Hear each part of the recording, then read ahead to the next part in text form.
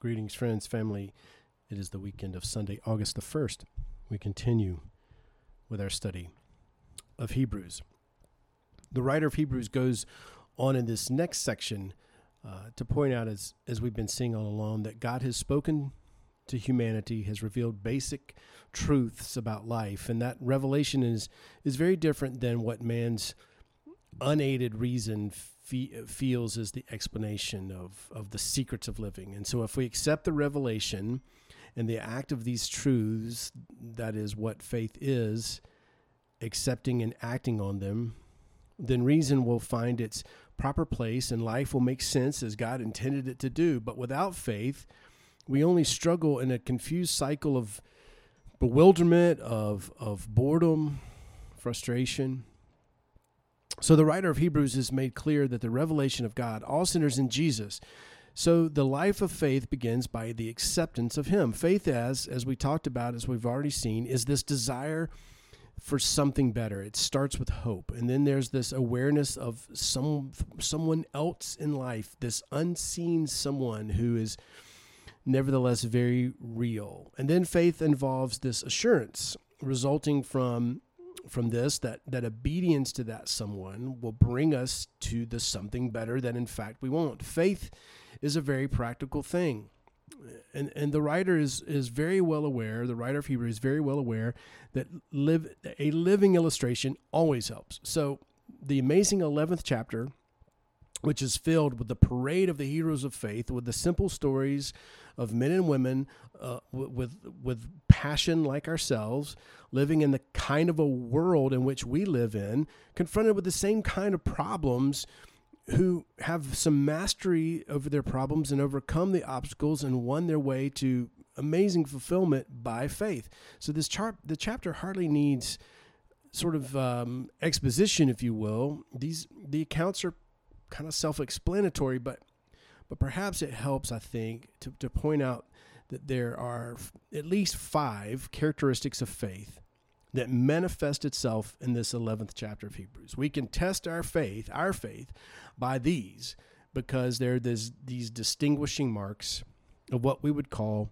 genuine, real faith. Number 1, perhaps the most characteristic thing is that faith always anticipates. In other words, it moves towards a clearly expected event in the future. It was Søren Kierkegaard, the Danish philosopher, who said, "Life can only be understood backwards, but it must be lived forward." Well, with that fact, we can't argue. But without faith, life would be a blind march into mystery.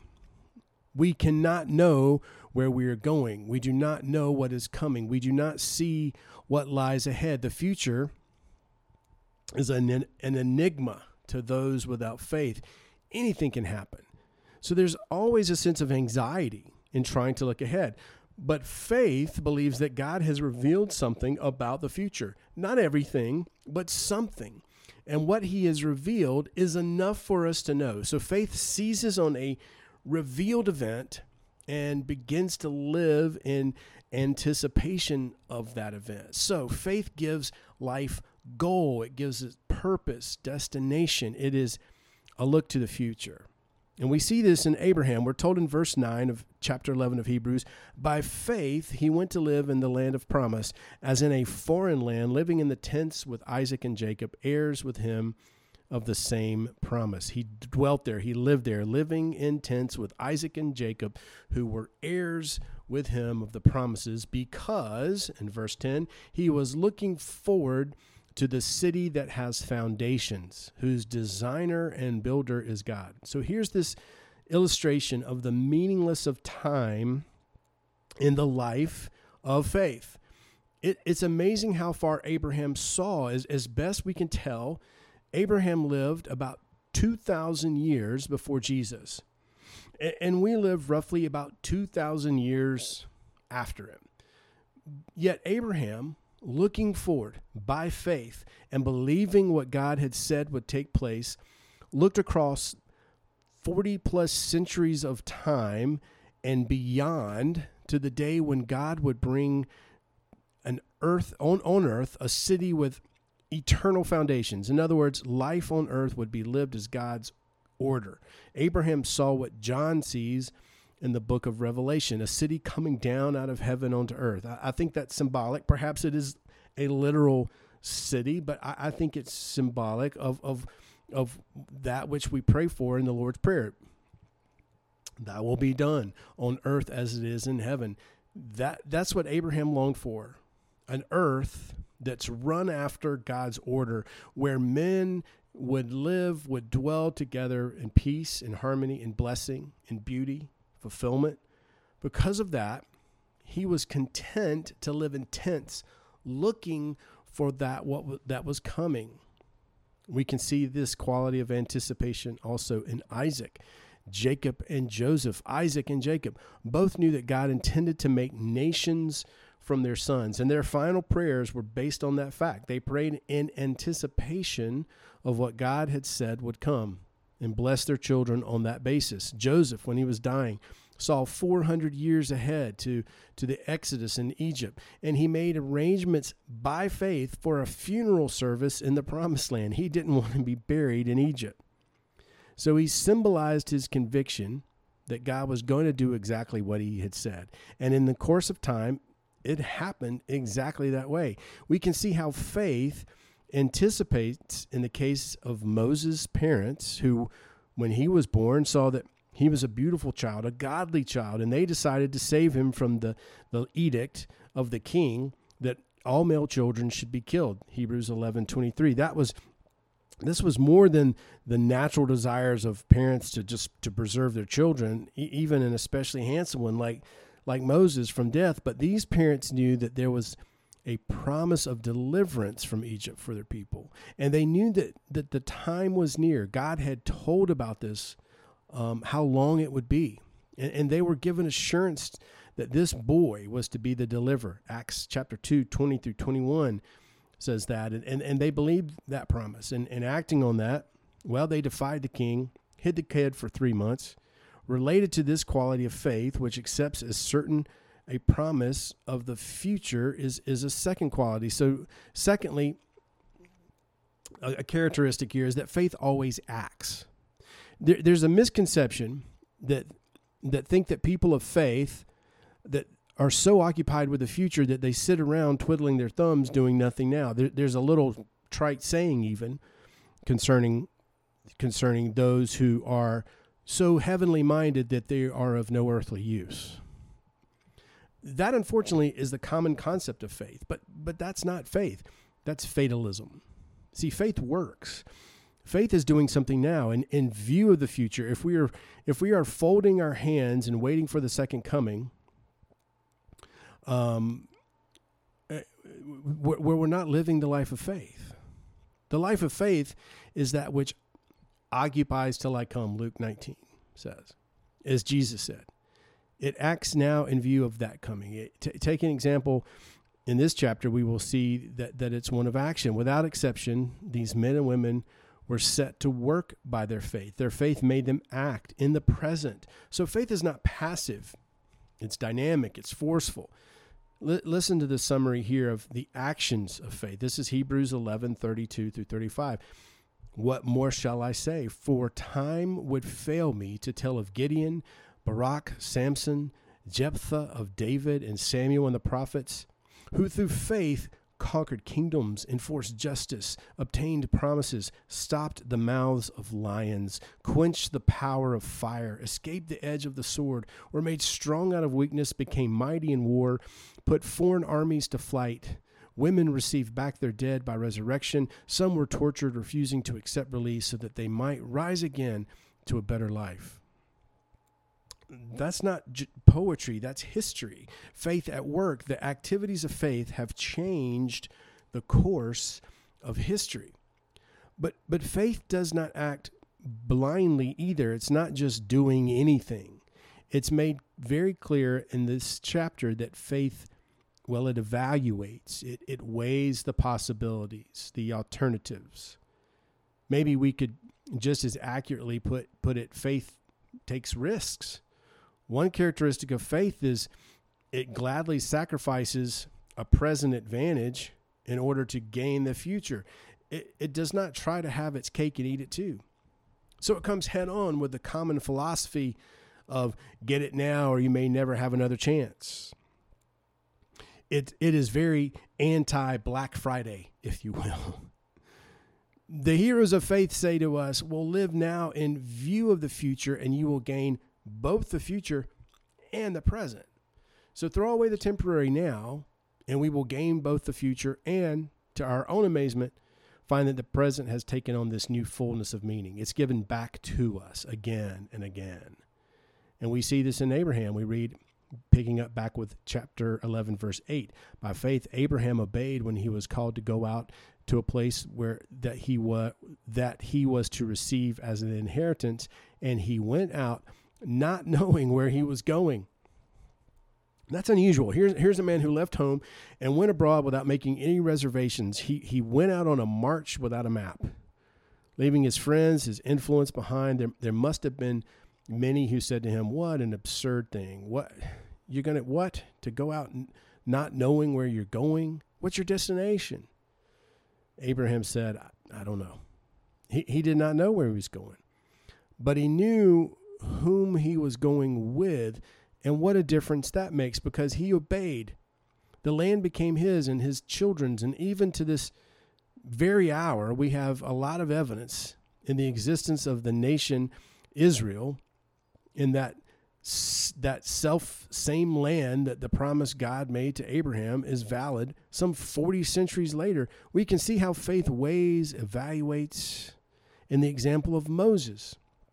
We're told that in verse 24 through 25 of chapter 11, by faith Moses, when he was grown up, refused to be called the son of Pharaoh's daughter, choosing rather to be mistreated with the people of God than to enjoy the fleeting pleasures of sin.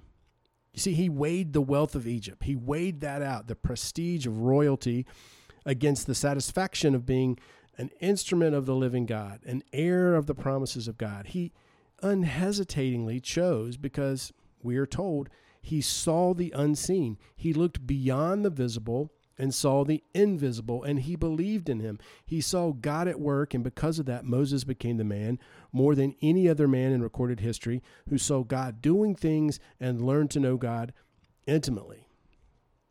We can see faith evaluating in the case of Rahab, the prostitute. She risked her life and left her pagan religion. Why? Because she believed in God, and so it saved her life, her family's, Hebrews 11:31.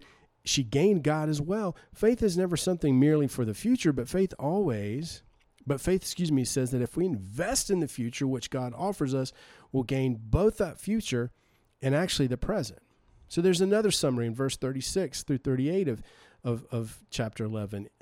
Others suffered mocking and flogging and even chains and imprisonment. They were stoned and they were sawn in two, and they were killed with the sword. They went about in skins of sheep and goats, destitute, afflicted, mistreated, of whom the world was not worthy, wandering about in the deserts and mountains and in the dens and the caves of the earth.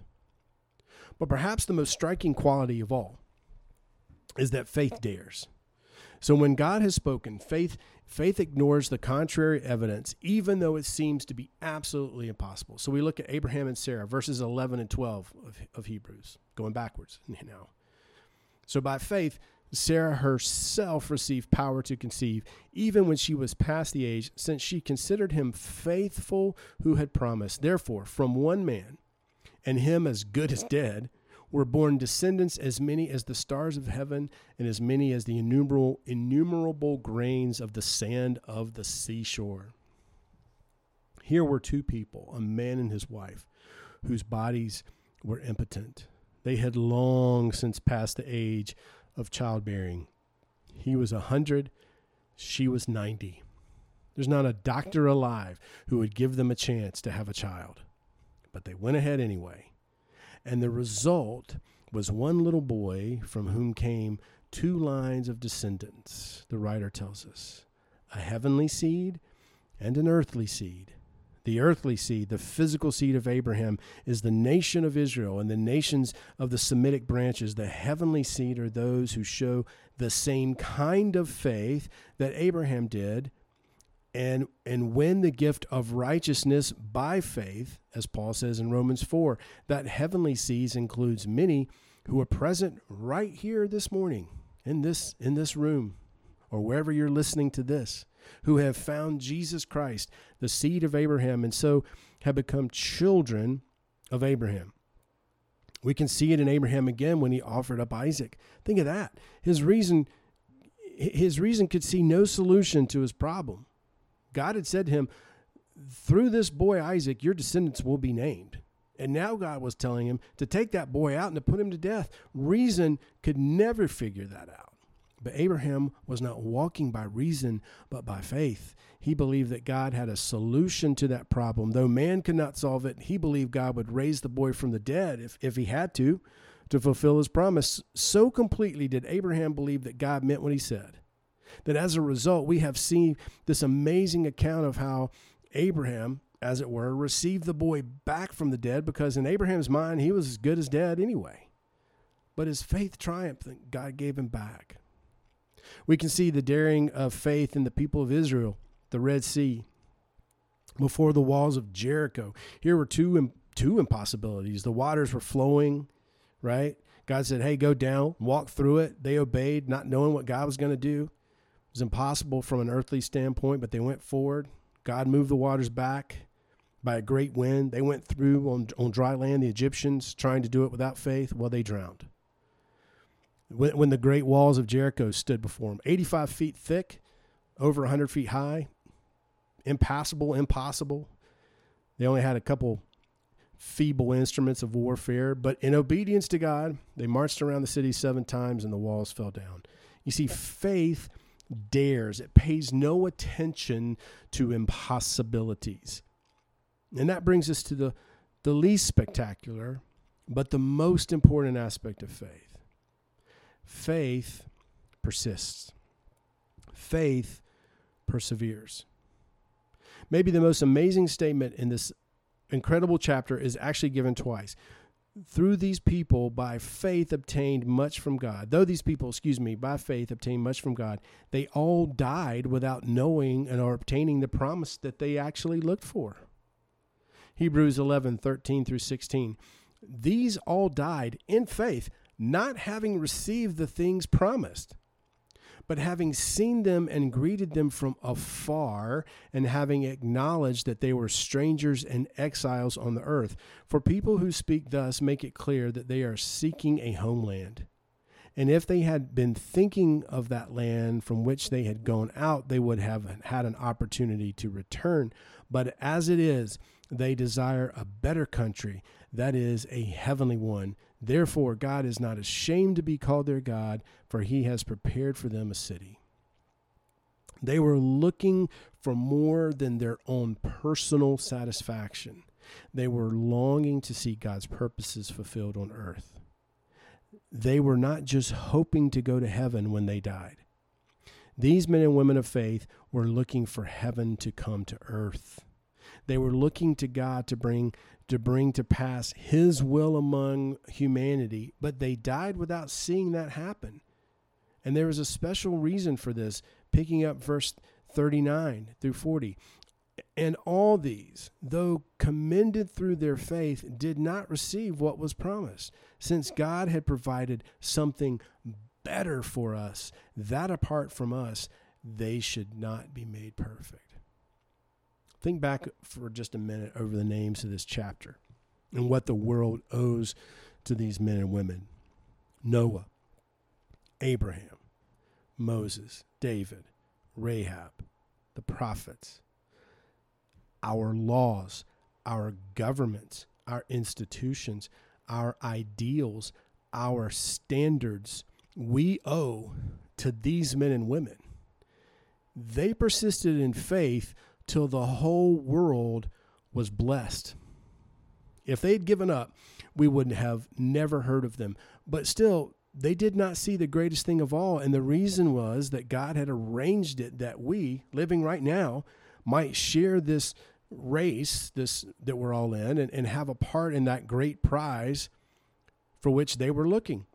You see, we are called to run the exact same race. We are called to judge the present by the future, to weigh the permanent against the temporary, the ephemeral, to dare to do the impossible against all the silky smooth arguments of the world around us, and to keep on day after day after day, whether we are recognized or not. Now, the whole great argument of this entire chapter is lost if we don't read the first verses of chapter 12. So chapter 12, verse 1 and 2. Jesus, founder and perfecter of our faith. Therefore, since we are surrounded by so great a cloud of witnesses, let us also lay aside every weight and sin which clings so closely. Let us run with endurance the race that is set before us, looking to Jesus, the founder, the perfecter of our faith, who for the joy that was set before him endured the cross, despising its shame, and is seated at the right hand of the throne of God. We are surrounded by a great cloud of witnesses, they say. Now, I've sort of changed my mind on this a bit. Now, that does not refer to people who have died. Specifically, this scripture does not refer to people that have died and have gone to heaven and are looking down on us from above. I get it. I know that's a favorite interpretation of this here, but I don't think that's what it means. It means that these people are saying something to us. They are testifying to us. They are witnesses. That's the word, witnesses in that sense. Their lives are saying that we ought to lay aside every weight. In other words, whatever hinders faith, we never say yes to Jesus without saying no to something else. That's part of that counting the cost. And the sin which clings so closely. Well, what is that? Well, that's unbelief. That is the failure to take this revelation seriously. That is the sin that's mentioned all through Hebrews. And then what? Well, then we have to run with patience, with perseverance, with persistence, keeping on no matter what happens. How? By looking to Jesus. That's the answer. The others we read of here, they can inspire us. They can challenge us. And some of the men and women of faith who have lived since those days can do the same. You know, I've read about Martin Luther and what a challenge he is, and John Wesley and D.L. Moody and some of the more recent, more modern martyrs of faith, Jim Elliot and others, and how they've challenged my life and inspired me to make fresh starts, to determine to walk with God right, to follow their example. They challenge us to mobilize our resources, kind of clench our fist a bit, set our jaws, lay your ears back a little bit and determine that we will be men and women of faith right now. But if that's our motivation, we're going to find that we're going to run out of gas soon. That it all begins to fade after a few weeks, and we're right back to that same old rut. The secret of persistence is this phrase, looking to Jesus. The word means looking away unto Jesus. Look at these men and women of faith, yes. But then look away unto Jesus. Why? Because he is the author and finisher of our faith. He can begin it and he can end it, complete it. He's the pioneer. He's gone on ahead. He is also the perfecter of faith. He himself ran the race. He laid aside every weight, every tie of family and friends, every restraining hand. He brushed it aside that he might resolutely walk with God. He set his face against the popular sin of unbelief and walked on in patient perseverance, trusting that the God the Father to work it all out. He set the example. He climbed the pitch. But there's more than example in this phrase. There's empowerment. And that's what I want. That's what I want to see. That's what I want us to see. We are to look away unto Jesus because he can do what these others cannot do. They can inspire us, but he empowers us. Moment by moment, breath by breath, day by day, week by week, year by year. If we learn to look to him, we find strength given to us. That is the secret. We can find strength to begin in Jesus. We can venture out and start this life of faith today in him. We also discover strength to continue. He is not, quote unquote, up there somewhere as this letter has made perfectly clear, he is within us by faith. If we have received Jesus Christ, he dwells, he lives within. He has entered into the sanctuary, into the inner person, into the place where we need strength, and is available every moment for us. So in Christ, we have all that it takes to meet life, come what may. I want to close with Ephesians chapter 3. So that Christ may dwell in your hearts through faith, that you, being rooted and grounded in love, may have strength to comprehend with all the saints what is the breadth and length and height and depth, and to know the love of Christ that surpasses knowledge, that you may be filled with all the fullness of God. Amen, and God bless.